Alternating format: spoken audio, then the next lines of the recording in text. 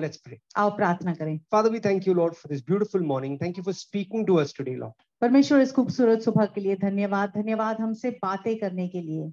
Thank you, Lord, for reminding us that you are a faithful God. Even in the situation of our crisis and challenges, you stand up. You don't give up on us, Lord. You hold on to us, and you promise that you will be faithful. परमेश्वर धन्यवाद, तूने हमें याद दिलाया कि चाहे हमारी स्थिति या परिस्थितियां जैसी भी हो परमेश्वर, चाहे कितनी भी निराशा हो परमेश्वर, लेकिन तू विश्वास योग्य है और तू हमेशा हमारे साथ रहेगा। Lord, this morning we commit this word into your hands. We pray that you anoint and speak to us, Lord Jesus. Holy Spirit, come and speak into our ears.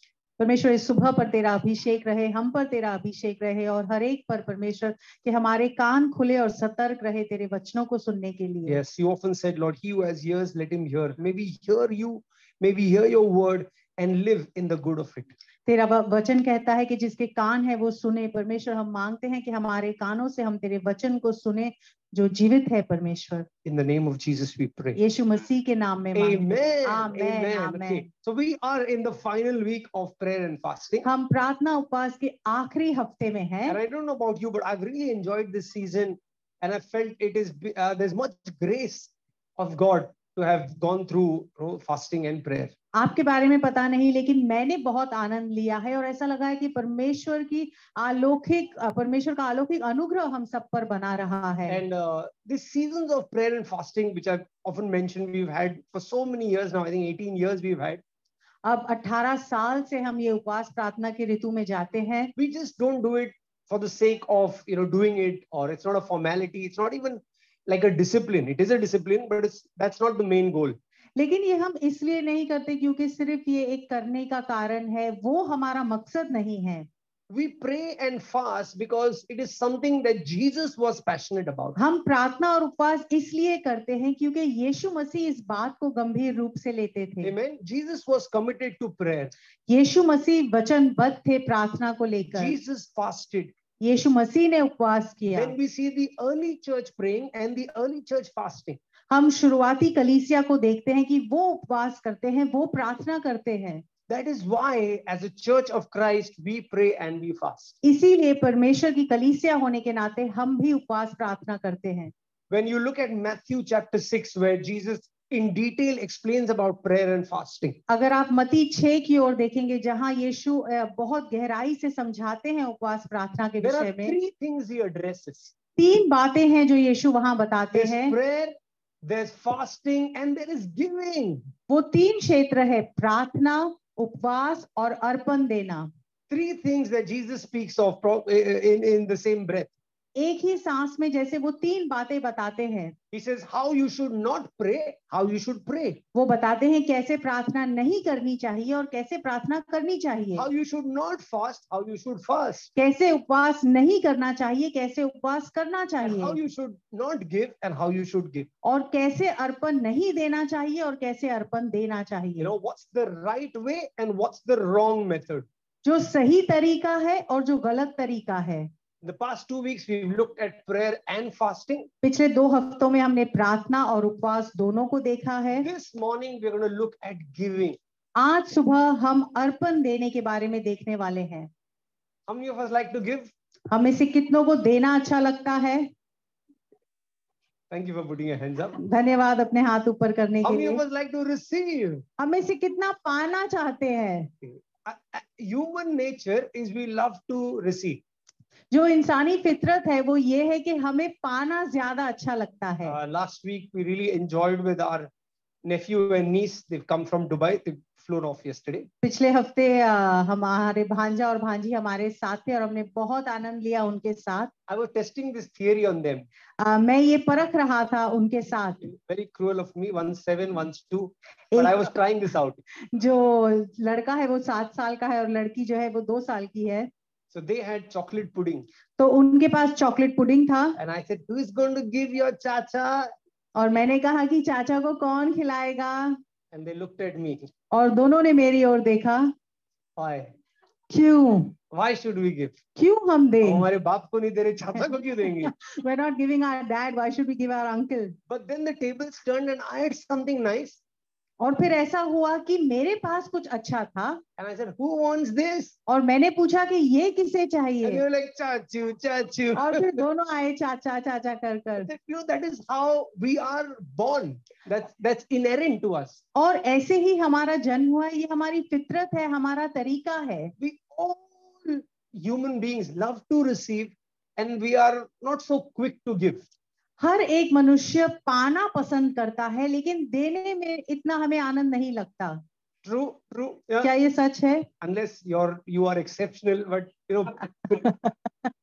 you should be preaching then. But we love to receive and we're okay to give. We're not always excited about giving, but we love to receive. हम सब पाना तो चाहते हैं लेकिन शायद इतनी खुशी से देने में हमें मजा नहीं आता. But I must say this before I move on. लेकिन आगे बढ़ने से पहले मैं ये बात बता दूं. The church has been exceptional in the last 2 years in the area of giving to the Lord, is sowing in the kingdom.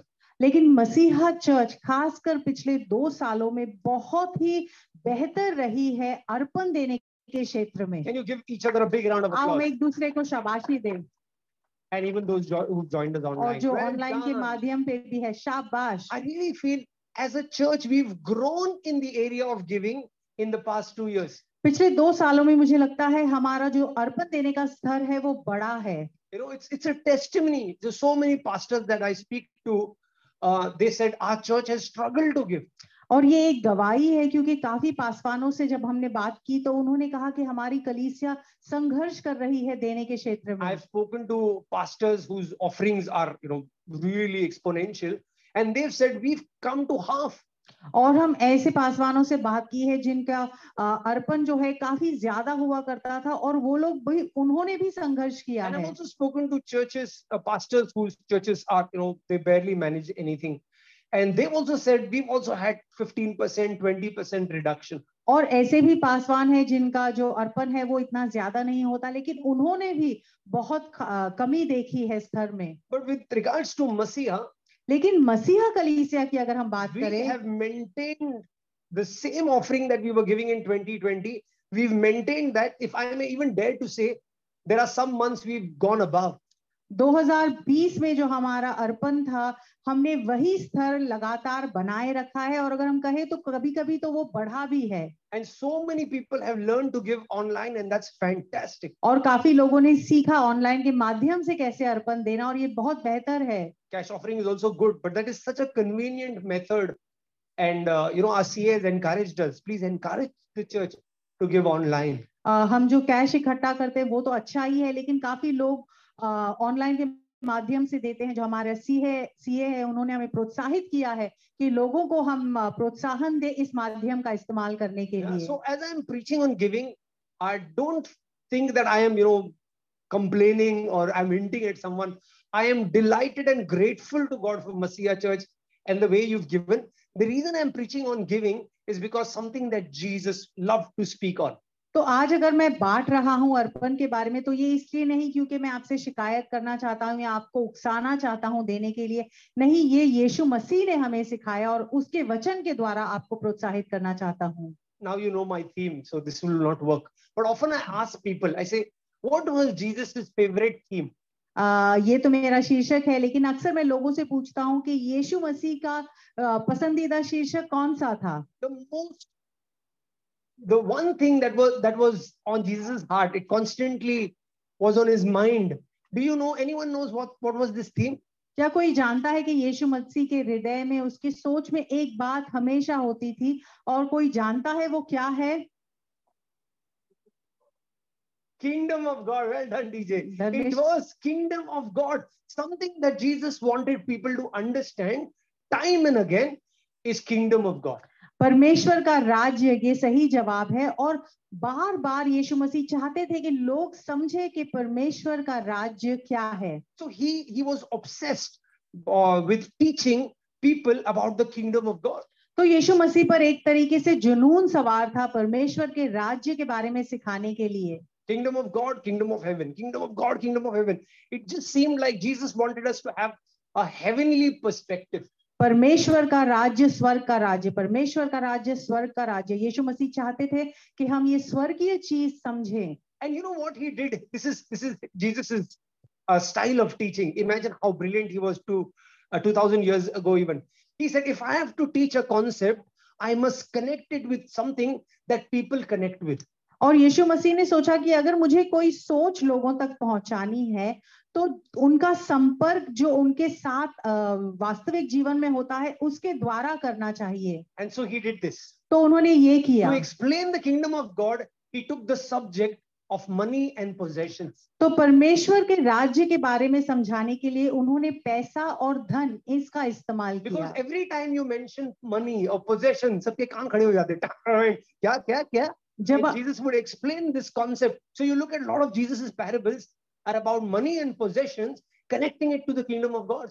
जब आप पैसे या धन की बात करें तो लोगों के कान सतर्क हो जाते हैं, इसलिए यीशु मसीह ने इसका इस्तेमाल किया परमेश्वर के राज्य को समझाने के लिए. Amen. So if you put all of Jesus's teachings on prayer, all of Jesus's teaching on fasting, all of Jesus's teaching on heaven and hell, and you put all of those verses together and you put it on a tarazu, and the other side you put all of money and possessions that Jesus thought, कौन सा पलड़ा भारी होगा? प्रेम के बारे में, प्रार्थना के बारे में या दूसरी चीजों के बारे में अगर यीशु मसीह जितना सिखाते थे उसकी तुलना में अगर आप देखिए कि पैसे और धन के बारे में यीशु मसीह ने कितना ज्यादा सिखाया, तो you will see where the balance tilts. Right? So Jesus knew what people connect with. यीशु मसीह जानते थे कि लोग को कहां वो उनकी सोच में पकड़ सकते हैं. A good teacher will always do that. जो अच्छा शिक्षक है वो लोगों की एक तरीके से नस को पहचानता है. When you go to the village, you don't talk about Formula 1 because they don't watch Formula 1. अगर आप किसी गांव में जाएंगे तो Formula 1 की गाड़ियों के बारे में नहीं बात करेंगे क्योंकि वो नहीं समझेंगे उस बात को. Right? Just like city people will not understand hand pump. और जैसे ही शहर के लोग जो हैंड पंप होता है उसको नहीं समझ पाते. So you must always contextualize what you're teaching, and Jesus was a master at that. तो जो आप सिखा रहे हैं वो लोग कहाँ उसे समझेंगे और उससे सामना कर पाएंगे, वैसी सीख होनी चाहिए. So today we are going to look at giving, which is an aspect of money. There are a lot of other aspects, but giving is an important aspect. आज हम अर्पण के बारे में देखेंगे और ये पैसे का एक क्षेत्र है. आज हमारा ध्यान अर्पण देने के बारे में है. Like I said, the Bible teaches so much on the subject of money. शास्त्र पैसों को लेकर बहुत कुछ सिखाता है. One of the things we started was in 2007 we started training. 2007 में हमने एक प्रशिक्षण की शुरुआत की. I'm talking about New Frontiers, and we started with the Hindi English training, ELT and Masi Siddhant. How many of you have done Masi Siddhant here? Yeah, quite a lot of people have done. Fantastic. Yeah. So you've done, and Inder was heading our training program. और इंदर जो है इस प्रशिक्षण की अगुवाई कर रहे थे. And I was working for a call center then. और राहुल उस समय एक कॉल सेंटर के लिए काम करते थे. And he called me and said, Rahul, I want you to be one of the trainers. और उन्होंने राहुल को फोन करके कहा कि मैं चाहता हूं कि आप एक ट्रेनर बने वहां. I was very excited. I always had training on my heart. So he said, what is the one topic you want to do? और प्रशिक्षण राहुल को बहुत पसंद है तो वो बहुत उत्साहित थे. तो उन्होंने पूछा कि कौन सा शीर्षक आप पसंद करेंगे सिखाना. I love to teach on the Old Testament. So if I can get a slot for the Old Testament, I'll be very happy. तो मैंने कहा कि मुझे पुराना करार अच्छा लगता है, तो मुझे अगर वो सिखाने मिले तो मुझे अच्छा लगेगा. And then I got that slot for English and Hindi. और अंग्रेजी और हिंदी प्रशिक्षण में वो भाग राहुल को दिया गया. And very good feedback from those who attended. So Inder said, Rahul, do 2 subjects now. लोगों को काफी पसंद आया तो इंदर ने मुझसे कहा कि आप 2 ऐसे शीर्षक सिखाएं. He said, what else is on your heart? तो उन्होंने पूछा कि और कौन सी चीज है आपके हृदय पर. I said money. राहुल ने कहा पैसा. पैसा. I want to teach on money. मैं पैसे के क्षेत्र में सिखाना चाहता हूँ. You sure? और इंदर ने कहा कि सच में वही करना चाहते हो? It doesn't sound like a spiritual topic. Old Testament sounds so spiritual. ये ज्यादा आत्मिक नहीं लगता क्योंकि पुराने करार का सिखाना तो आत्मिक लगता है, लेकिन पैसा. I said, no, Inder, I want to teach this, please. लेकिन राहुल ने कहा नहीं इंदर, मैं यही सिखाना चाहता Inder was a very gracious man. He said, okay, go for it. Let's see how it goes. और वो बहुत अनुग्रह से भरे थे. उन्होंने कहा ठीक है, हम इसे मौका देकर देखते हैं. That was a great session. I mean, people told me it was so good. So I built on teaching the subject of money. तो जो लोग आए प्रशिक्षण पाने के लिए, उन्होंने कहा कि बहुत बेहतरीन था, उन्होंने काफी फायदा पाया. और फिर राहुल ने एक बड़ा अभ्यास किया उस क्षेत्र को लेकर. The more I taught on money, the more I was convinced that as Christians, we must understand God's concept of money. जितना ज्यादा राहुल ने सिखाया उतना उन्हें ये समझ में आया कि जो परमेश्वर का पहलू है पैसे को लेकर वो हमें देखना जरूरी है. I remember I was sitting with a couple of friends who said, "Why don't you write something? Write a book on money." Rahul कुछ दोस्तों के साथ बैठे थे और उन्होंने कहा कि आप एक किताब क्यों नहीं लिखते पैसों के ऊपर. I called up Inder again. I said, "Inder, I'm thinking of writing a book on money." तो राहुल ने इंदर को फोन किया और कहा कि मुझे लगता है कि मैं पैसे के क्षेत्र पर एक किताब लिखना चाहता हूँ. And Inder was so sweet. He said, "I'll fund it. Do it." और इंदर बहुत प्यारे थे. उन्होंने कहा कि मैं पैसे दूंगा, तुम बनाओ उस किताब को. God has provided resources, but what do you think? Is the idea good? He said, "Yes, do it." तो राहुल ने कहा कि नहीं, पैसे की तो जरूरत नहीं है, लेकिन आपको क्या लगता है इंदर, क्या ये अच्छी सोच है? और उन्होंने कहा हाँ, बहुत अच्छा है. Now the reason I say this is because I think it's almost, Dipesh will correct me, but I think it's been 8 years since I've written that book. और शायद दीपेश हमें बता सकते हैं, लेकिन शायद 8 साल हो गए हैं उस किताब को लिखकर. We printed it in English and Hindi, and so many, more than 1,000 copies have sold. अंग्रेजी और हिंदी भाषा में है और 1000 से ज्यादा कॉपियां बिक गई. But what I'm going to tell you today is not in the book. लेकिन जो मैं आज आपको बताने वाला हूँ वो उस किताब में नहीं है. This is 3 weeks ago. The Lord spoke to me and I was so excited. So I've been keeping this inside me. It's been simmering for last 3-4 weeks, almost a month. 3-4 हफ्ते पहले परमेश्वर ने मुझसे कुछ बात की और मेरे अंदर जैसे ये वचन पक रहा है 3-4 हफ्तों से. And it is my prayer that God will speak to you this morning. और मेरी प्रार्थना है कि परमेश्वर आज आपसे बात करेगा. We are going to look at 2 Bible stories. आज हम शास्त्र की 2 कहानियों को देखने वाले हैं. Again, like Jesus did, black and white, something, 2 contrasting stories. और जैसे यीशु मसीह ने कहा, जैसे काला और सफेद दोनों ही विपरीत है. This is a story of a classic negative example, and this is a great positive example. एक बहुत ही बुरा या नकारात्मक उदाहरण है और एक सही तरीका है जो हमें करना है. The first story appears in the book of Acts chapter 5. और पहली कहानी प्रेरितों 5 में है. Now the story is such that I can preach just on this story. I can preach 2-3 Sundays, but I'm not going to do that. I'm only going to stick to the finance angle. और ये कहानी ऐसी है कि काफी इस पर संदेश सिखा सकते हैं, लेकिन आज जो पैसे के क्षेत्र में है सिर्फ उसी भाग को देखेंगे. So let me explain this story. तो इस कहानी को मैं समझाऊं. The story actually starts in Acts 4, right towards the end. कहानी की शुरुआत प्रेरितों 4 के अंतिम हिस्से में शुरू होती है. When Luke was writing the book of Acts, he wasn't writing it in chapters and verses. So actually, if you see, the story starts before Acts 5. तो जब लूका लिख रहे थे तो वो अध्याय के रूप में नहीं लिख रहे थे, तो ये कहानी थोड़ी प्रेरितों 5 से ही पहले शुरू होती है. The church was birthed in Acts 2. प्रेरितों 2 में कलीसिया का जन्म हुआ. It gained momentum in Acts 3, faced persecution in Acts 4. और फिर रफ्तार बढ़ी 3रे अध्याय में और फिर 4थे अध्याय में सताव आया. And what happened was there were many who were converting to Christianity. और बहुत सारे ऐसे लोग थे जो जिनका मन परिवर्तित हो रहा था मसीह की ओर. At this stage they were predominantly Jews. और इस स्तर पर वो यहूदी थे. And the Jews opposed those who converted to Christianity. और जो मसीह के पीछे चल रहे थे, जो यहूदी लोग थे, वो उनके खिलाफ थे. They said, निकल जाओ बाहर. Get lost. You are not a part of our community. They said, get out. निकल जाओ, तुम हमारे समाज का हिस्सा नहीं हो. The Christians who were Jews were persecuted now. जो मसीह थे, जो सताव से गुजरे वो. And one of the ways of persecuting is like the 70s movie in Bollywood. तुम्हें जायदाद से बेदखल किया जाता है. That is what happened in the first century also. एक तरीके का सताव ये था कि जो समाज है उससे उन्हें बेदखल किया गया. तुम्हें नौकरी से निकाला जाता है. You are out of your job now. So what happened was people were now walking into the church, but they were very poor. तो ऐसा हो रहा था कि कलीसिया में लोग आ रहे थे लेकिन उनके पास कोई काम नहीं था. Because they don't own a property. अब उनके पास कोई संपत्ति नहीं है. They've lost jobs. जो उनकी नौकरियां हैं वो चली गई. Even if they had businesses, people were very hostile to their businesses. They were not taking their products and services. अगर व्यवसाय था तो वहां भी ज्यादा सफलता नहीं थी क्योंकि लोग उनके दुश्मन बने हुए थे. So people, their lives and hearts were getting transformed, but the pastors, the apostles had a challenge. तो जो लोग थे उनका हृदय और जीवन परिवर्तित हो रहा था, लेकिन जो प्रेरित थे उनके सामने एक चुनौती थी. That there were a lot of people coming into the church, but they were financially, literally on a crunch.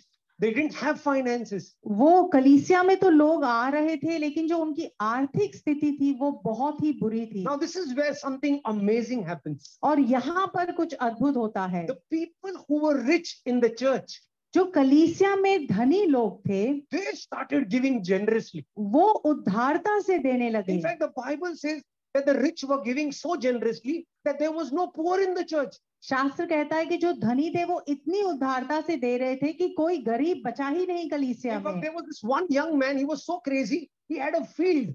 एक ये नौजवान था, उसके पास एक खेत था। And he said to the apostles, I'm going to sell my field. That's my future. That's my ancestral thing. I'm going to sell it and give all the money to the church. तो ये प्रेरितों से कहता है कि मैं इसे बेच दूंगा, ये मेरा भविष्य है, मेरी विरासत है, लेकिन मैं इसे बेचकर जो रकम है कलीसिया में दूंगा। His name was Joseph the Levite. उसका नाम यूसुफ था। And the apostles were so impressed with him. And they, he was an amazing guy. They even renamed him. His name then was Barnabas. और ये जो व्यक्ति था इससे बहुत ही प्रभावित हुए प्रेरित कि जो प्रेरित थे, और उन्होंने उसका नाम भी बदल दिया और बारनबस रखा। And there was great excitement in the church. और कलीसिया में बहुत उत्साह था। Everyone was so happy that money is coming in. And the Bible says towards the end, the apostles said, "Oh, this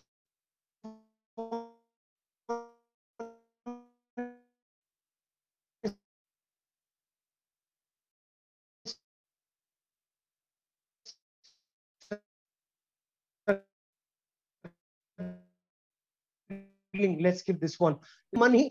खुश थी जो रखते। यहीं पर हमारी कहानी शुरू होती है। Now the Bible introduces us to a couple called Ananias and Sapphira. अब शास्त्र हमारा परिचय एक जोड़े से करता है जिसका नाम है अननायास और सफायरा। Obviously, what Joseph had done had become big news everywhere. अब जो यूसुफ ने किया था ये बड़ी खबर बन गई थी। Now anything that goes viral, people imitate that. अब कोई भी चीज जो बहुत ज्यादा प्रसिद्ध हो जाती है, हर कोई उसकी नकल करता है। Someone who dances slow, everybody wants to dance slow. कोई अगर धीमी तरह से नाचता है तो हर कोई वैसा नाचना चाहता है। Somebody does break, everybody wants to do break. अगर कोई ब्रेक डांस करता है तो हर कोई वैसा ही Somebody करता है। tries this, UP style comedy, everybody wants to do UP style comedy. It's pretty obvious. What works, everybody wants to do that. जो प्रसिद्ध होती है, जो लोग पसंद करते हैं, वही बाकी सारे करना चाहते हैं। This couple also had a field. अब ये जो जोड़ा था, इनके पास भी एक खेत था। Now they were so inspired by Barnabas and all the apostles who were praising Barnabas. They decided, they came to the apostles and said, हमारा भी खेत है, हम भी उसको बेचेंगे।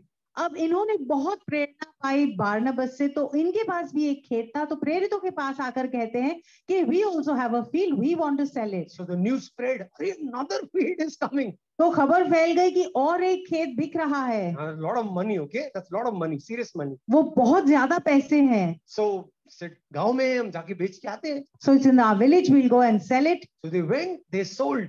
वो जाते हैं और उसे बेचते हैं। When they sold, they got money. जब वो बेचा तो उनके पास कुछ रकम आई। When they counted the money, जब उन्होंने उस रकम को गिना, the money was very big. तो पैसे काफी ज्यादा थे। Said, अरे तो बहुत बड़ा रकम है भाई। Oh, this is a big amount we've got. I'm just making this up. And the person said, oh, maybe you wanted this earring. You wanted this earring. तो अननायास ने शायद अपनी पत्नी से पूछा होगा कि तुम्हें वो कान के झुमके चाहिए थे ना। And she said, you also wanted shoes, no? You also wanted new. शायद उसने भी कहा होगा तुम्हें भी तो जूते चाहिए थे। He said, सब देने का थोड़ी जरूरत है. I had to give everything to the church. और फिर उन्होंने सोचा, oh, we don't have to really give everything. थोड़ा सा किसको मालूम, हमने बेचा है, गांव में जाके बेचा है, उधर थोड़ी कोई आएगा पूछने के लिए. So they set aside some money from the offering, they put it aside. We'll keep some aside. Who will know how much we have sold? तो उन्होंने ऐसा किया कि कुछ रकम अलग रख दी। They take the rest of the money. बाकी के पैसे लेते हैं। Now they both are in unity. अब दोनों एकता में हैं। Husband wife unity. पति और पत्नी एक साथ है। इस unity को कौन तोड़ सकता है? Who's going to break this unity? अभी पता चलेगा कौन तोड़ेगा। Now you'll come to know who. Because I know husband and wife unity is very important. पति और पत्नी की एकता बहुत जरूरी है। If I may put an asterisk there, conditions apply to unity. लेकिन एक चेतावनी दूँ, शर्त कुछ लागू है इस Because पर। when people talk about husband and wife unity, जब लोग पति और पत्नी की एकता की बातें करते I हैं, think of Abraham and Sarah who were united in bringing Hagar into their life. तो मैं अब्राहम और सैरा के बारे में सोचता हूँ जो एक साथ मिलकर हैगार को अपने जीवन में लाते हैं। Ahab and Jezebel were united in destroying Naboth. एहाब और जेजबेल एक साथ मिलकर नाबोत का नाश करते हैं। And this star couple, Ananias and Sapphira, were united in cheating. और एनानायस और सफायरा एक साथ मिलकर लोगों को ठगते हैं। So husband and wife, please be united. तो पति और पत्नी जरूर एक बने रहिए। Yeah, please be united. जरूर एक बने रहिए। But conditions apply. लेकिन शर्त लागू है। Okay, not all unity is good. हर तरह की एकता सही नहीं होती है। Sometimes you can be united against something that is evil.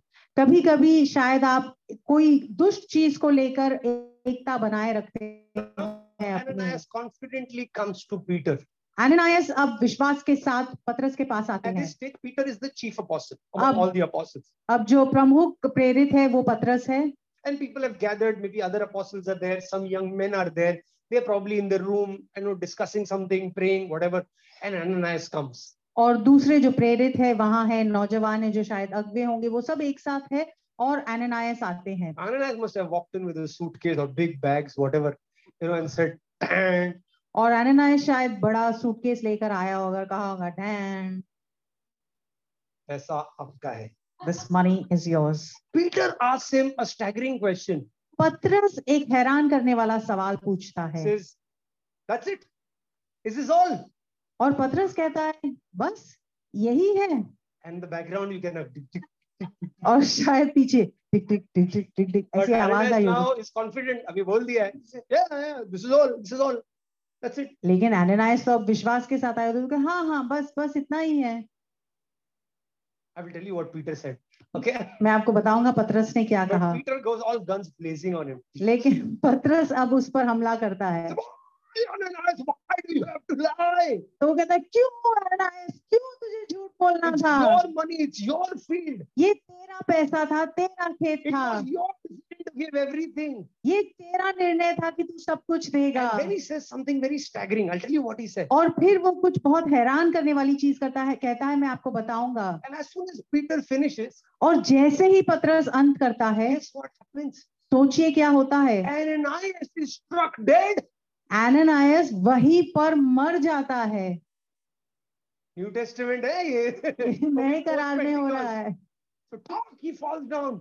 हाँ, वो नीचे गिर जाता है। God struck him. ऐसा लगता है जैसे परमेश्वर ने ही उसे मार It's दिया not है। like वो साउथ वाला मार के ऊपर आया और नीचे ही गया बस. Oh, one shot and he's down. और हिंदी फिल्मों की तरह फिर से उठकर नहीं आता, मर जाता। साउथ की फिल्मों की तरह वो नीचे से उठकर नहीं आता। अभी धीरे-धीरे हो रहा है वो. So he fell down, struck dead. It literally says God struck him. It's like fall. और वचन कहता है जैसे परमेश्वर ने ही उसे मार दिया, ठंग, और वो नीचे गिर Now जाता some है। young boys came, they dragged Ananias out. कुछ नौजवान लड़के आते हैं और उसे घसीट कर उसके शव को बाहर ऐसा ले नहीं लगता जाते प्रेयर हैं। मीटिंग में लाश पड़ा है. It doesn't look nice to have a dead body in a prayer meeting. इसको कोई उठाएगा भी नहीं अभी, इसको लेके जाओ बाहर. No one will pick him up, so you take him. Now थोड़ा टाइम हो गया, अरे अब पति नहीं आया तो सफायरा भी आ गई. सफायरा comes to Peter. Now it's been some time. Oh, my husband hasn't come. तो सफायरा भी आती है पतरस के पास। Ananias आया था क्या? दिया पैसा दिया क्या? Ananias came now. Did he give you the money? This is what it is. और पतरस पूछता है, ये यही था वो? सफायरा दिया. और सफायरा कहती है, हाँ यही तो है। Peter says, are you sure, Sapphira? This is all that is. और पतरस सफायरा से पूछता है, तुम्हें पक्का है इतना ही है? Sapphira was दिख. But she said, अभी पति बोल दिया, अभी कैसा unity है. She says, yeah, this is it. I only counted. This is it. This is all we got for the field. अब सफायरा का भी दिल शायद धड़क रहा है, लेकिन what to do, her husband has said it, तो वो कहती है, नहीं बस यही है. This is ये all that we have. And Peter says, Sapphira. और पतरस कहता है, सफायरा. See those footprints? वो पैरों के निशान दिखाई दे रहे हैं. It is the footprints of those young men who dragged your husband. ये उनके पदचिन्ह हैं, उन नौजवान लड़कों के जिन्होंने तेरे पति के शव को अभी घसीटा है. Guess what? अब सोचो क्या होता है. God strikes Sapphira also. परमेश्वर सफायरा को भी मार देता And है. Sapphira falls dead. और सफायरा मरकर गिर जाती है.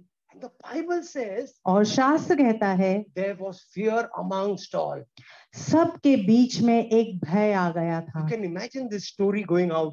अब सोचिए ये जो कहानी है लोग बाहर सुनेंगे. People in the church they were petrified. Even those out were terrified. कलीसिया के लोग तो डरे हुए थे, बाहर के लोग भी डर गए. They realized you don't mess with God. लोगों ने समझ लिया कि परमेश्वर के साथ आप मजाक नहीं कर Look at this सकते. verse that God spoke to a man called Samuel. अब देखो इस वचन को, जो परमेश्वर है जो सैमुअल से ये बात कहता See, है. the Lord does not see the way man sees. वो कहता है कि परमेश्वर जैसे मनुष्य देखता है वैसे नहीं देखता. Man looks at the outward appearance, मनुष्य तो बाहरी स्वरूप को देखता but है, God looks at the heart. लेकिन परमेश्वर हृदय को देखता This is है. a very important verse, not only for giving, but for Christian living. एक मसीह सिर्फ बाहरी रूप के बारे में नहीं, लेकिन मसीह जीवन के लिए ये वचन है. Everything that we do, हर चीज जो हम करते हैं, people will look at the outward. लोग जो है वो बाहरी कार्य को देखेंगे. Okay, most people will, ज्यादातर लोग वही देखेंगे. including pastors. They will look at the outward. जो पासवान है वो भी सिर्फ बाहरी कार्य को देख But सकते हैं, God always looks at the heart. लेकिन परमेश्वर हमेशा हृदय देखते Why हैं. you are doing what you are doing. आप जो करते हैं वो किस लिए कर रहे हैं. Amen. Now Amen. we'll look at it. This gets very exciting. Look at what Peter said. अब देखो पतरस क्या कहते हैं. This was Peter's, revert to Ananias. He said, before you sold the property, it belonged to you. After you sold it, the money was yours. Why? Why then did you decide to do such a thing? Why did you cheat? You have not lied to human beings. You have lied to God. पतरस अब जवाब में ये कहता है कि उसे बेचने से पहले क्या वह तेरी ही नहीं थी, और जब तूने उसे बेच दिया तो वह धन क्या तेरे ही अधिकार में नहीं था. तूने इस बात की क्यों सोची. तूने मनुष्य से नहीं परमेश्वर से झूठ बोला है. Another translation says, why did you contrive this deed in your heart? Why did you cook up this lie in your heart? और एक अनुवाद कहता है कि इस बात को, इस झूठ को तूने अपने हृदय में क्यों पकने दिया. Because you thought you were lying to man. You were not lying to man. This is church. You were lying to God. तुमने सोचा कि तुम किसी मनुष्य से झूठ बोल रहे हो, लेकिन नहीं, ये कलीसिया है. तुमने परमेश्वर से झूठ बोला है. This is a very scary verse actually. ये बहुत ही डरावना वचन है. God takes the church very seriously, brothers and sisters. परमेश्वर कलीसिया को बहुत गंभीर रूप से देखते हैं भाइयों और When a बहनों. man called Saul, later he becomes Paul, when Saul was persecuting the Christians, Jesus once came and met him on the road to Damascus. Saul नामक एक व्यक्ति था जो कलीसिया को सताव ला रहा था, और बाद में जाकर वो पौलुस बना. दमास्कस के रास्ते पर यीशु मसीह उससे मुलाकात करते हैं. And Jesus tells him, Saul, Saul, why are you persecuting me? और यीशु मसीह सॉल से कहते हैं कि साउल साउल तू मुझ पर क्यों सताव ला रहा है. Jesus died, rose again, stayed 40 days, resurrected. Months had passed since his resurrection.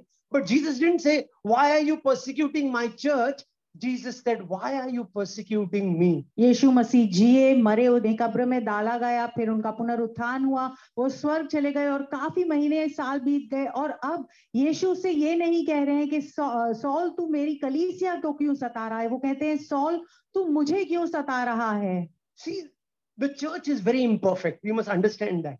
भाइयों और बहनों, हमें समझना जरूरी है कि जो कलीसिया है वो संपूर्णता से सिद्ध नहीं है. And yet, God is committed to his church. लेकिन फिर भी परमेश्वर अपनी कलीसिया को लेकर वचनबद्ध है. Amen. Amen, amen. You know, when you say anything against the church, you are literally saying something against God. अगर आप कलीसिया के खिलाफ कुछ कहते हैं तो आप एक तरीके से परमेश्वर के खिलाफ कहते Whether हैं. you are an insider like Ananias and Sapphira or an outsider like Saul. चाहे आप अंदर के हो अननायास और सफायरा की तरह, या कोई बाहर का व्यक्ति सॉल की तरह. We must honor God and honor the church that he's placed us in. हमें परमेश्वर का सम्मान करना है, और जिस कलीसिया में परमेश्वर ने हमें रखा है उसका सम्मान करना This है. is the family of God. ये परमेश्वर का परिवार है. Very soon I'll be preaching on a word called the breaking of bread.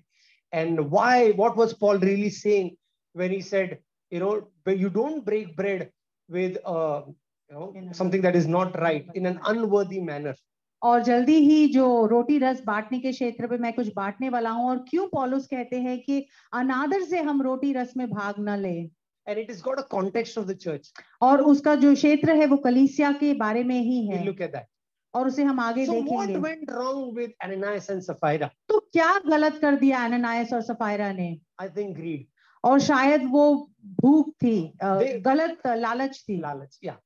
They were very excited about contributing to the church. वो बहुत उत्साहित थे परमेश्वर के राज्य में बोने के लिए, But somewhere they got greedy. लेकिन कहीं तो लालच उनके मन में आ When we गई. think of greed, we often associate it with poor people. We say, गरीब है, इसको लालच है, गरीब आदमी. जब हम लालच के बारे में सोचते हैं तो ज्यादातर हम गरीब लोगों के बारे में सोचते हैं, oh they are poor, that's why they are But greedy. greed is not something only for the poor. It is for the rich, poor, young, old, male, female, black, white, everybody. लेकिन जो लालच है वो हर किसी के लिए है, अमीर, गरीब, सफेद, काला, बड़ा, छोटा, सबके लिए है. We all get greedy at times. हम हर कभी ना कभी हमारे मन में लालच आता है. Just watch people how they eat at the weddings. लोगों को देखिए शादी पर वो कैसे खाते हैं. The first round is what you've enjoyed. पहला जो हिस्सा आप लेते हैं उसका तो आप आनंद लेते हैं. Round 2 is greed. फिर जो दूसरी बार लेने जाते हैं वो लालच है. Third hour चलेगा. Little more will do. As if it's your last supper. ऐसा लग रहा है जैसे ये आखिरी भोजन है. There are so many ways of expressing greed. बहुत तरीके हैं दर्शाने के लिए हमारे अंदर के लालच को. Ananias and Sapphira got greedy. They said, we keep some money. We're giving to the church, but let's hold something back. एनानियास और सफाइना ने सोचा कि हाँ दे तो रहे हैं, कलीसिया में क्या है अगर थोड़ा हमने अपने लिए रख लिया. The subject of greed is so gambhir, so serious that God even puts it in His 10 commandments where He says, "You shall not covet." Basically, He's saying, "Don't be greedy." और परमेश्वर इस बात को इतनी गंभीर रूप से देखता है कि उसने 10 जो आज्ञाएं दी उसमें डाला है कि आप लालच ना करें. Coveting is what He has. I wish that was mine. कवेट करने का मतलब ये है कि किसी और के पास जो चीज है आप उसे चाहते हैं अपने लिए, ईर्ष्या रखना. You're like, why does he have? I have. I should have had it. और आपको लगता है उसके पास क्यों है, मेरे पास होना चाहिए, ये मेरा होना चाहिए था. Basically, it is nothing but greed.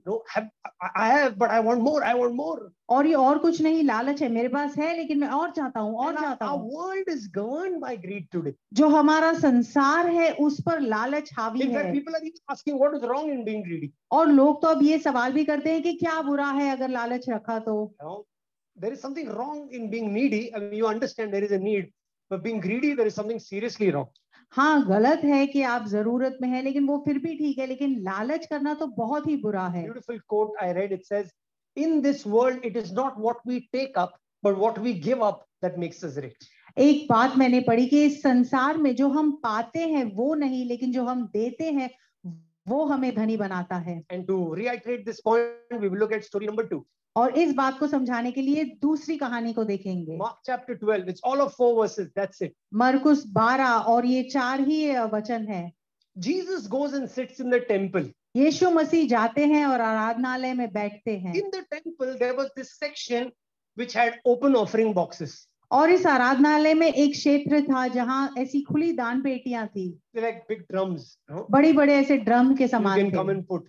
आप आकर अपना अर्पण डाल सकते Because you हैं. understand, in Jerusalem, it is the state religion. So many Jews, hundreds and thousands of Jews will come and put. So there was a big drum. तो यरूशलेम में सारे ही परमेश्वर को जानने वाले लोग थे, तो बड़े बड़े ड्रम थे, बहुत ज्यादा अर्पण आता था. So one day Jesus decided to go with all his disciples and sit very close to the offering basket. तो यीशु मसीह एक दिन तय करते हैं कि अपने सारे शिष्यों के साथ जाकर उस दान पेटी के पास कहीं बैठे. And people have now started and come are putting their offering in the box. और अब लोग आते हैं, धीरे धीरे आकर अपना अर्पण डालते हैं. One rich man comes और एक धनी व्यक्ति आता है and he puts it. और वो अंदर डालता Now है. the box is low, so it goes a boom. अब वो डिब्बा जो है बड़ा है तो बूम आवाज Boom, आता है. boom. People are putting their offerings. Boom boom लोग अपना अर्पण डाल रहे हैं. And it's just like, देख रहे हो क्या कर रहे हैं? और वो ऐसा है कि can you see what I'm doing? And Jesus is watching. और यीशु मसीह देख रहे The हैं. disciples are also watching. जो शिष्य है वो भी देख रहे हैं. Then comes a widow who is very poor.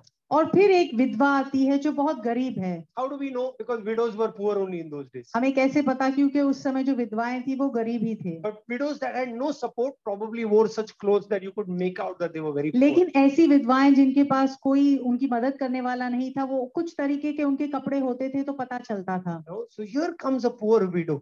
तो यहाँ एक गरीब विधवा I don't आती know है. how old she is. So, हम नहीं जानते कितने साल but की we थी वो, surely know she's a poor widow. लेकिन हम जानते हैं कि वो गरीब थी. Now she removes 2 very little copper coins, very small copper coins. अब वो दो बहुत ही छोटे तांबे के सिक्के निकालती है. Those 2 copper coins are less than a penny, which is the lowest denomination, working denomination. अब जो उनके लिए सबसे छोटी रकम थी उससे भी ज्यादा कम इसका स्तर था. What is the lowest denomination right now in India? 1 rupee, I guess, right? 1 rupee, no? So imagine she's got 1 rupee ka 2 coins. अब जो सबसे छोटे पैसे हमारे पास है वो 1 रुपए, तो 1 रुपए के समझो 2 सिक्के थे उसके And she pass. comes, she puts it in the offering box and she goes away. वो आती है और उस दान पेटी में डालकर चली जाती है. Disciples are watching. जो शिष्य है वो देख रहे हैं. Jesus turns to the disciples यीशु मसीह अपने शिष्यों की ओर मुड़कर कहते and हैं, says, this widow has given more than all of them. वो कहते हैं कि ये विधवा ने जो बाकी सब थे उसकी तुलना में बहुत ज्यादा दिया. The disciples are shocked. अब जो शिष्य है वो हैरान है. कौन से स्कूल से आपने मैथ किया है? From which school have you studied math? You don't need to be an MBA. You know, even the Sunday school children will tell you what is 2 rupees compared to 2,000, 20,000, 2 lakhs, whatever they must have put inside. अब कोई भी छोटा बच्चा भी आपको बताएगा कि 2 रुपए से ज्यादा होते हैं 2,000, 20,000, 2 lakh. So the disciples are confused. शायद आपने देखा नहीं सर, थोड़ा मैं देखा तो तांबे के सिक्के डाले. Nothing, it is nothing. अब जो शिष्य वो सोच रहे हैं कि no, you've got it wrong, you must have not seen it, it was just 2 small silver copper coins. Answer.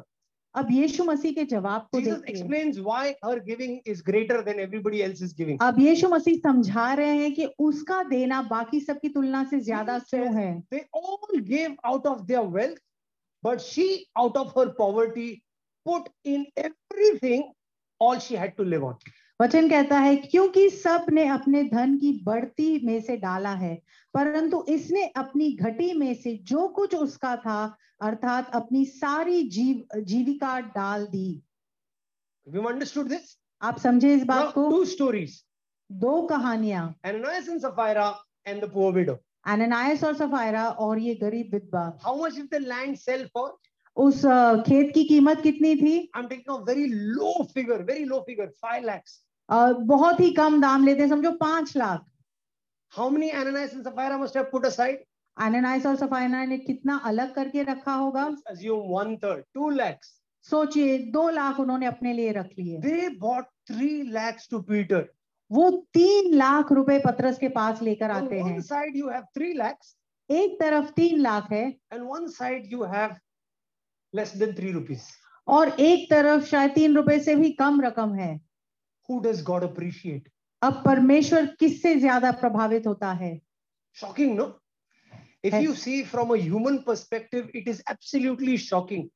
हैरान करने वाली बात है. अगर मनुष्य के नजरिए से देखे तो हैरान करने वाली बात है. Because she is nowhere compared to Ananias and Sapphira. Her amount. एनानियास और सफायरा की तुलना में उसकी रकम तो कुछ भी नहीं है. But God gets up and says, लेकिन परमेश्वर उठकर कहता है the largest amount, जो सबसे बड़ी रकम है, the award goes to.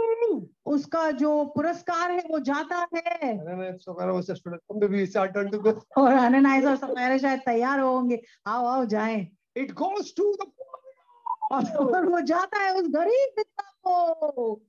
What? क्या? Hey, something really wrong here. कुछ तो गड़बड़ है यहाँ पर. There is something wrong. हाँ, गड़बड़ तो है. Something is greatly wrong in our heads. कुछ तो बहुत गलत है हमारी Because we are सोच not में. understanding how God looks at things. क्योंकि हम समझ नहीं रहे कि परमेश्वर कैसे देखता है चीजों को. This is my big word. और ये मेरा बड़ा वचन है. See, what God is looking at is not what you're giving, but what you're holding back. परमेश्वर उसे नहीं देख रहा जो आप दे रहे हैं, वो उसे देख रहा है जो आप अपने लिए पीछे रख रहे हैं. Hallelujah! This is so exciting. So, what happened to Ananias and Sapphira? They held back something. एनानियास और सफायरा के साथ क्या हुआ? उन्होंने पीछे रखा अपने लिए कुछ. What happened to the widow? उस गरीब विधवा ने क्या She किया? held back nothing. Jesus said she put in everything. यीशु ने कहा कि उसने अपने लिए कुछ भी नहीं रख छोड़ा, उसने सब कुछ दे दिया. Now, this story doesn't mean, I'm not trying to say, आओ बैंक बैलेंस खाली करो, सब चर्च में डाल दो. Okay, we will say क्या डरावना मैसेज है. I'm not trying to say that, okay? Okay, मैं भी चेकबुक नहीं लाया है. So I'm not trying to say that. Understand how God thinks. देखिए और समझिए कि परमेश्वर क्या कहना चाह When रहा you है. read the Bible, जब हम शास्त्र पढ़ते हैं, you must understand the heart of God. हमें परमेश्वर के हृदय को समझना Because चाहिए, God's ways are not our ways. क्योंकि परमेश्वर का तरीका हमारा तरीका When he नहीं says है. ours means what? Human beings. He doesn't think the way we think. जब हमारा कहते हैं तो जो मनुष्य की सोच है, जैसे हम सोचते हैं वैसे As नहीं. he said to Samuel, he doesn't see the way we see. उसने जैसे सामुएल से कहा कि जैसे मनुष्य देखता है वैसे मैं नहीं His ways देखता. are different from our ways and his thoughts are different from our thoughts. हमारी सोच से विपरीत उसकी सोच है, हमारे रास्तों से विपरीत परमेश्वर का If रास्ता somebody है. would have sold their field and come to Masiya, I would have hugged him probably. एक दो आंसू निकल आते. बोले ठीक है ना यार, जो रखा इतना बड़ा दिया तो. Seriously, हाँ, नहीं तो चपल ऐसे ही करते थे, नहीं कि we were like, अरे यार boss, he's given, yeah, be grateful for that. I would have said to myself, but God is मार दिया, इतना दिया ये छापा, I'm like, Lord, really, I am so different from you. है ना? है कि नहीं? We're so different, and we all are. I'm telling you, pastor, elder, जो भी है ऊपर भी, bishop, archbishop, सब लोग, we are so human. God's fund are so different. परमेश्वर की सोच मनुष्य की सोच से बहुत ज्यादा विपरीत है. I would have said, okay, aunty, अच्छा हो गया आपने दिया. मैं बोलता है एक रख लो वापस, रख लो आप. रहने दो यार, एक्चुअली अभी इतना जबरदस्ती. आप रहने दो, वो चाचा डाल के गए बड़ा अमाउंट, आप रहने दो. But Jesus said, well done to the widow. लेकिन यीशु मसीह ने उस गरीब विधवा को शाबाशी दी. My question to us, मेरा सवाल हम and don't सबसे just look है, at this from a financial perspective. और सिर्फ पैसे के क्षेत्र में इसे मत This is देखिए. something you take for the next 1 week. ये अगले एक हफ्ते के लिए इस बात को लेकर Are जाइए. there things that we are holding back? क्या ऐसी चीजें हैं जिसे हमने पीछे रखा है अपने There's लिए? this I'm taking a bad example, so forgive me. But in gambling, there is something called all in. I'm all in. जो गैम्बलिंग करते हैं, जो दाव पर लगाते हैं, वहां पर ये एक बुरा उदाहरण है. जुआ खेलते हैं, लेकिन वहां पर उसे ऑल इन एक करते हैं कि सब कुछ जो है वो दाव पर लगा देते हैं. You must have seen gambling movies and all, casino वगैरह में there's coins are there and like and I'm all in. जहाँ जुआ खेलते हैं आपने देखा होगा, जो सारे उनके सिक्के होते हैं सब डाल देते हैं. Like I said, it's a bad example, but I can't think of any other example where you're saying in the kingdom I'm all in. ये बुरा उदाहरण है, लेकिन और कोई उदाहरण मैं सोच नहीं पा रहा. लेकिन परमेश्वर के राज्य में क्या हम ऐसा करेंगे कि हमारा सब कुछ दाव पर लगा दें? Hallelujah. Hallelujah. We are not saying I am in the church, but I'm also one leg in the world. हम ऐसा नहीं कह रहे कि मैं एक पैर कलीसिया में और एक पैर संसार में रख रहा हूँ. I serve, मैं सेवा करूंगा, but also कभी-कभी, लेकिन कभी-कभी थोड़ा भी करूंगा. we are not 100% in the Lord. हम 100% परमेश्वर के राज्य में नहीं हैं. I don't think God appreciates. No, I'm not saying God is going to keep striking everybody. Hey, तू अठा पाएगी, तू अठा. That was an example that God said. और मैं नहीं कह रहा कि परमेश्वर इससे खुश होता है या परमेश्वर अभी सबको मार देगा, ऐसा नहीं. लेकिन परमेश्वर कुछ बता रहा है. It was early church. God wanted to set a standard for holiness. He did what he did. ये शुरुआती कलीसिया थी, पवित्रता का एक स्तर बनाना था, इसलिए परमेश्वर ने जो किया उसने किया. It's not the first time he did. Even in the Old Testament, 2-3 लोगों को टाप टूप दिया है God ये ने. पहली बार नहीं किया है, पुराने करार में भी काफी बार ऐसा होता है. God gives, who's going to say anything? और परमेश्वर जब करता है तो कौन कुछ कहेगा? But I think Peter knew God is going to knock him. लेकिन पतरस को शायद पता था परमेश्वर इसे मारने वाला है. ऐसा Peter was like, भाग पैसा रख, अभी मार, पैसा रख लिया उसको. पैसा भी है, इज्जत भी है बेचारे. दोनों गया. We are taking his example, so sad. We are taking him in a negative context. Poor guy must have given a big amount, but God was very God. It's amazing. But he'll be in heaven, by the way. Ananias will be in heaven. जो मजा आएगा उसको मिलके. किधर लगा किधर? बड़ी किधर तेरे को? But why we don't hold back? Why we hold back? Why do we hold back? हम क्यों पीछे रखते हैं अपने लिए चीजों को? Because we fear. क्योंकि हम डरते हैं. It can be greed, it can be fear. शायद लालच होगा, शायद डर होगा. See, what the pandemic did to us is it instilled fear in every human being. जो पैंडेमिक हुआ उसमें क्या हुआ कि हर एक मनुष्य के अंदर एक डर आ गया. You see, even children, our children, I'm telling you, our children, small young children, जो हमारे बच्चे भी है, छोटे छोटे बच्चे, they've watched us panic. उन्होंने देखा है हमें घबराते हुए. They watched us, we've had conversations as adults at home, like, wash your hands, wear your mask, कौन आया, क्या कर रहा है, किसको कोविड हो गया, we are constantly talking about this and our children are hearing, so we have instilled, जाने अनजाने में we've instilled fear in our children also. हमारे घरों में शायद हमने बातें की, have you washed your hands, have you sanitized, who's at the door, has he got COVID, और हमारे जाने अनजाने में हमने हमारे बच्चों के अंदर एक डर डाल दिया है. Isn't that true? क्या ये सच नहीं? Before the pandemic we used to, uncle से हाथ मिलाओ, uncle से हाथ मिलाओ. Pandemic से पहले we would say, yeah, shake hands with that uncle, shake hands with that uncle. And now you say हाथ नहीं मिलाने का कोई भी अंकल आंटी से. And now we're like, don't touch anybody. आपको नमस्ते, दूर से. Stay far from everyone. कोई खासा भी तो पट बच्चे को पीछे. If someone coughs, we pull our children behind. It's because children are very smart that way. They pick up things that oh, there is fear around. बच्चे बहुत ही समझदार होते हैं और वो डर को पकड़ लेते हैं. So now one big concern everyone has is securing the future. तो अब एक बड़ी चिंता जो सबको है कि भविष्य को कैसे सुरक्षित बनाएं. Again, it's a biblical concept. Let me tell you. और ये बात शास्त्र का की है तो मैं आपको बता दूं. But it should not be driven by fear. लेकिन हम जो करें उसका जो ऊर्जा है या जो सोच है वो डर नहीं होनी चाहिए. Yes, the base should not be fear. जो बुनियाद है वो डर नहीं होनी चाहिए. We should give our 100%. हमें 100% देना है. Is there any area in your life क्या आपके जीवन में कोई भी क्षेत्र है where you are not giving 100%? जहां आप 100% नहीं दे रहे? The next 1 week, ask the Lord to show you. अगले एक हफ्ते में परमेश्वर से पूछिए. What does God want you to be? परमेश्वर क्या चाहता है A आप good करें? husband. क्या एक अच्छा पति? Are you giving your 100% in being a good husband? क्या आप अपना 100% दे रहे हैं एक अच्छा पति बनने के लिए? Are you being 100% wife? क्या 100% आप एक अच्छी पत्नी बन रहे Are हैं? you being 100% parent? क्या एक 100% माता पिता आप बन Are you रहे being हैं? 100% employee? क्या आप 100% अपने काम की जगह पर दे रहे Are हैं? you like, let me just milk my company? या आप सोच रहे मैं अपनी कंपनी से बस पैसे ले लूं? क्या फर्क पड़ता है, लोग डूबे नहीं डूबे, जब तक मैं हूँ तब तक खींच लेता हूँ जितना आता है. What difference does it make to me what happens to others? I'll take what I can get. Are you being a good 100% member, church member? क्या आप एक अच्छे 100% सदस्य बन रहे हैं कलीसिया Are you में? giving to the Lord? Are you being a good son to your heavenly Father? क्या आप उद्धारता से दे रहे हैं अपने स्वर्गीय पिता के अच्छे संतान बनकर? Brothers and sisters, God does not want us to hold back. दोस्तों, परमेश्वर नहीं चाहता कि हम कोई भी चीज पीछे रखें. Don't be caged in fear and greed. डर और लालच के पिंजरे में बंधे मत रहिए. No holding back.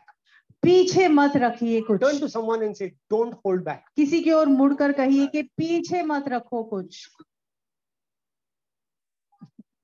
Give it to the Lord. उद्धारता से परमेश्वर को दो. Hallelujah. Give to the Lord. परमेश्वर को दो. Just like the widow did. जैसे उस गरीब विधवा ने She दिया. was 100% committed to God. वो 100% वचनबद्ध थी परमेश्वर Interesting, की ओर. both stories look so contrasting from a human perspective, मनुष्य के but from a God's perspective, it is shocking. मनुष्य के नजरिए से दोनों ही कहानियां विपरीत है, लेकिन परमेश्वर के नजरिए से हैरान करने वाली है. Okay, we are now going to end by looking at a story of a church. अंत करने से पहले एक कलीसिया की कहानी के साथ अंत But I want you to करेंगे. listen to this very carefully. लेकिन मैं चाहता हूँ इसे हम ध्यान से Does सुने. anybody have a key? Key. क्या You have a किसी के key? पास चाबी है? If you have keys, everybody, just show your keys. Very good. Sanjay is showing me his car key. Very good. Any key. Car. Okay. Hold it. I want you to hold the key. पकड़ो. चाबी है क्या? Oh, लड़का, चाबी है. Okay. I want you to look at the key. अरे मसीहा का है. जी, my bag. Sorry. Okay. Look at these keys. Okay. Look at the key. इन चाबियों को देखो. Jesus said to Peter, यीशु ने पतरस से कहा, I am giving you keys. मैं तुम्हें चाबी देता See, the हूँ. Bible talks so much about unlocking and locking. शास्त्र काफी चीजें बंद और खोलने के विषय में कहते हैं. Okay. I want to tell you some keys today. मैं आपको ऐसी कुछ चाबियां बताना चाहता I'm हूँ. not preaching. I'll preach on this. But I'll tell you some keys. कुछ चाबियां मैं आपको बताना चाहता When हूँ. you are obedient to God, जब आप परमेश्वर के प्रति आज्ञाकारी रहते हैं. obedience is a key. जो आज्ञाकारी होना है वो एक चाबी के समान है. It unlocks blessings. वो जो आशीषें हैं उनको खोल देती है. Say after me, obedience unlocks blessings. आज्ञाकारी होना आशीषों को खोलता है. Hallelujah. Prayer unlocks power. प्रार्थना सामर्थ को खोलती है.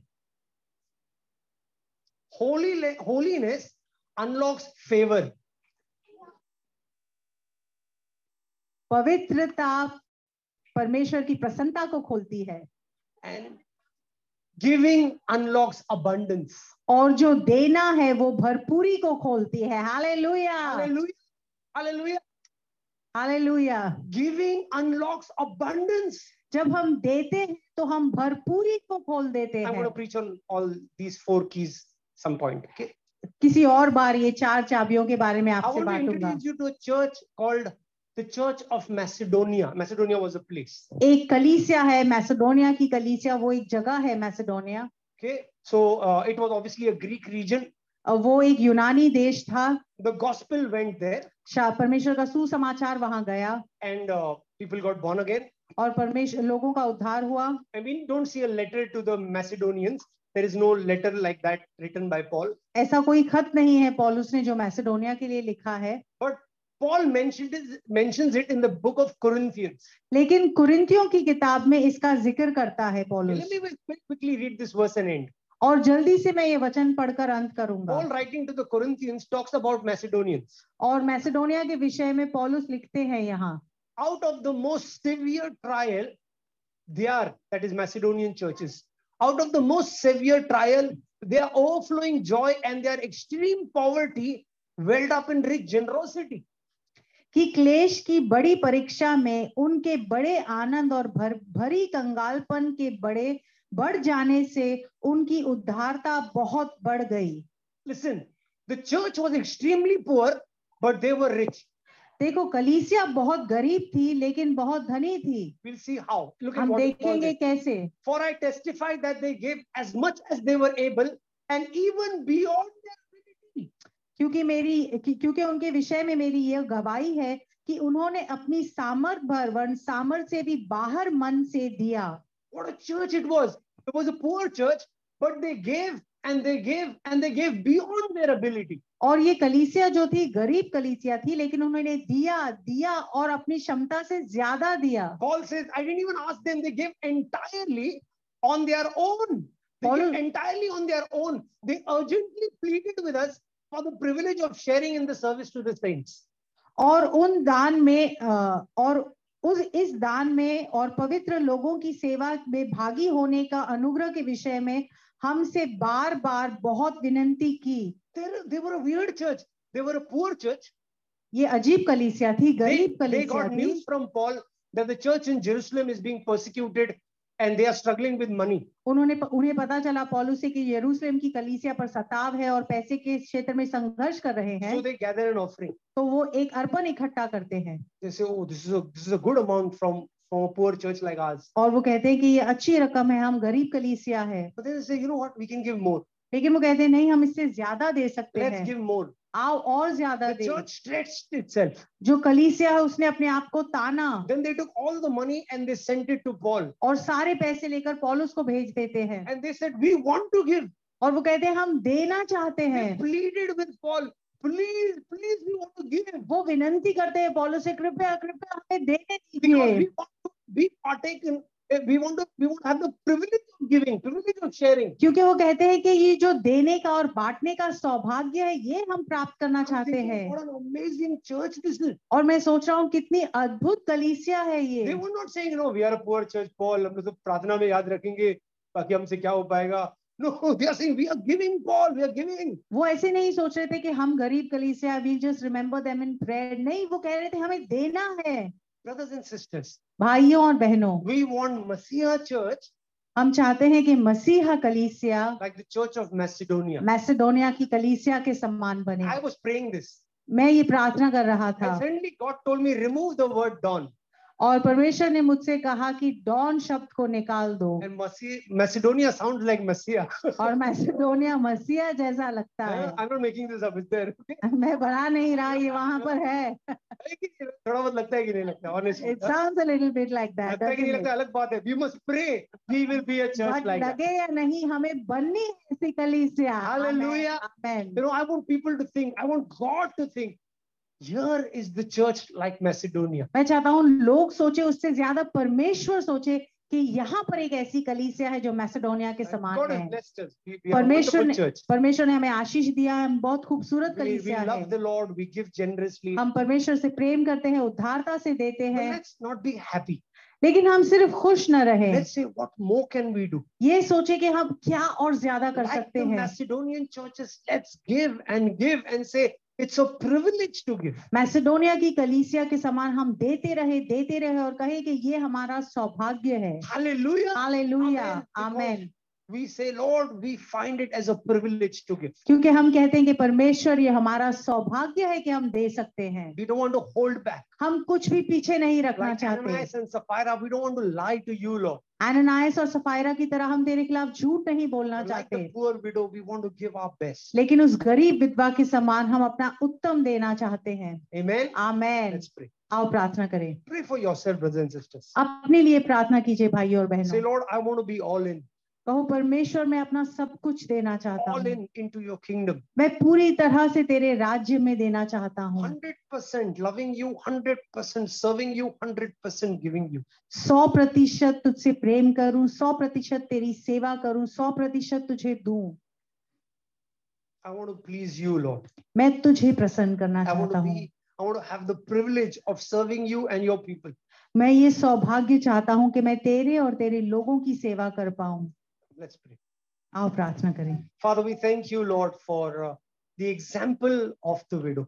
परमेश्वर इस उदाहरण के लिए जो गरीब विधवा का है उसके लिए हम तुझे धन्यवाद We देते thank हैं। you for the example of Macedonian church. धन्यवाद मैसेडोनिया की कलीसिया के उदाहरण के लिए। Lord, help Masiha Church to be like that. मसीहा कलीसिया की मदद करके हम ऐसे बन पाए, Sowing into the lives and churches where there is a challenge. जहाँ चुनौतियां हैं वहां लोगों के जीवन में और कलीसियाओं में हम बो पाए। To help the works among the poor. जो गरीबों के बीच कार्य होता है उसमें हम मदद Whether it करें। is Krupa, Karuna, help us, Lord, to sow more and more. चाहे वो कृपा है या करुणा है, हम उद्धारता से बोए। Lord, guard us against the sin of Ananias and Sapphira. एनानियास और सफायरा के पाप से हमें बचाकर रख। As couples, Lord, may we stir one another towards godliness and nothing else. जोड़े होने के नाते हम एक दूसरे को पवित्रता में बढ़ाए और किसी चीज में नहीं। As a church, Lord, we don't want to hold back. एक कलीसिया होने के नाते हम कुछ भी पीछे नहीं रखना We want चाहते। to trust you and have faith and continue to give. हम तुझ पर भरोसा रखना चाहते हैं और देना चाहते हैं For it लगातार। is you, Jesus, who said it is more blessed to give than to receive. क्योंकि यीशु तूने कहा कि पाने से ज्यादा बेहतर देना है। Lord Jesus, we want to give यीशु मसीह हम देना चाहते हैं because giving is a privilege. क्योंकि देना एक सौभाग्य है। You gave your life for us. तूने अपना जीवन हमारे लिए दिया, Now we want to give our lives to you, हम अपना जीवन तेरे लिए देना चाहते हैं, serving and loving you तेरी सेवा करने में और तुझसे प्रेम करने all के the लिए days of our life. हमारे जीवन भर। In the name of Jesus, we pray. यीशु मसीह के नाम में मांगते हैं। Amen. Amen. Amen. Before I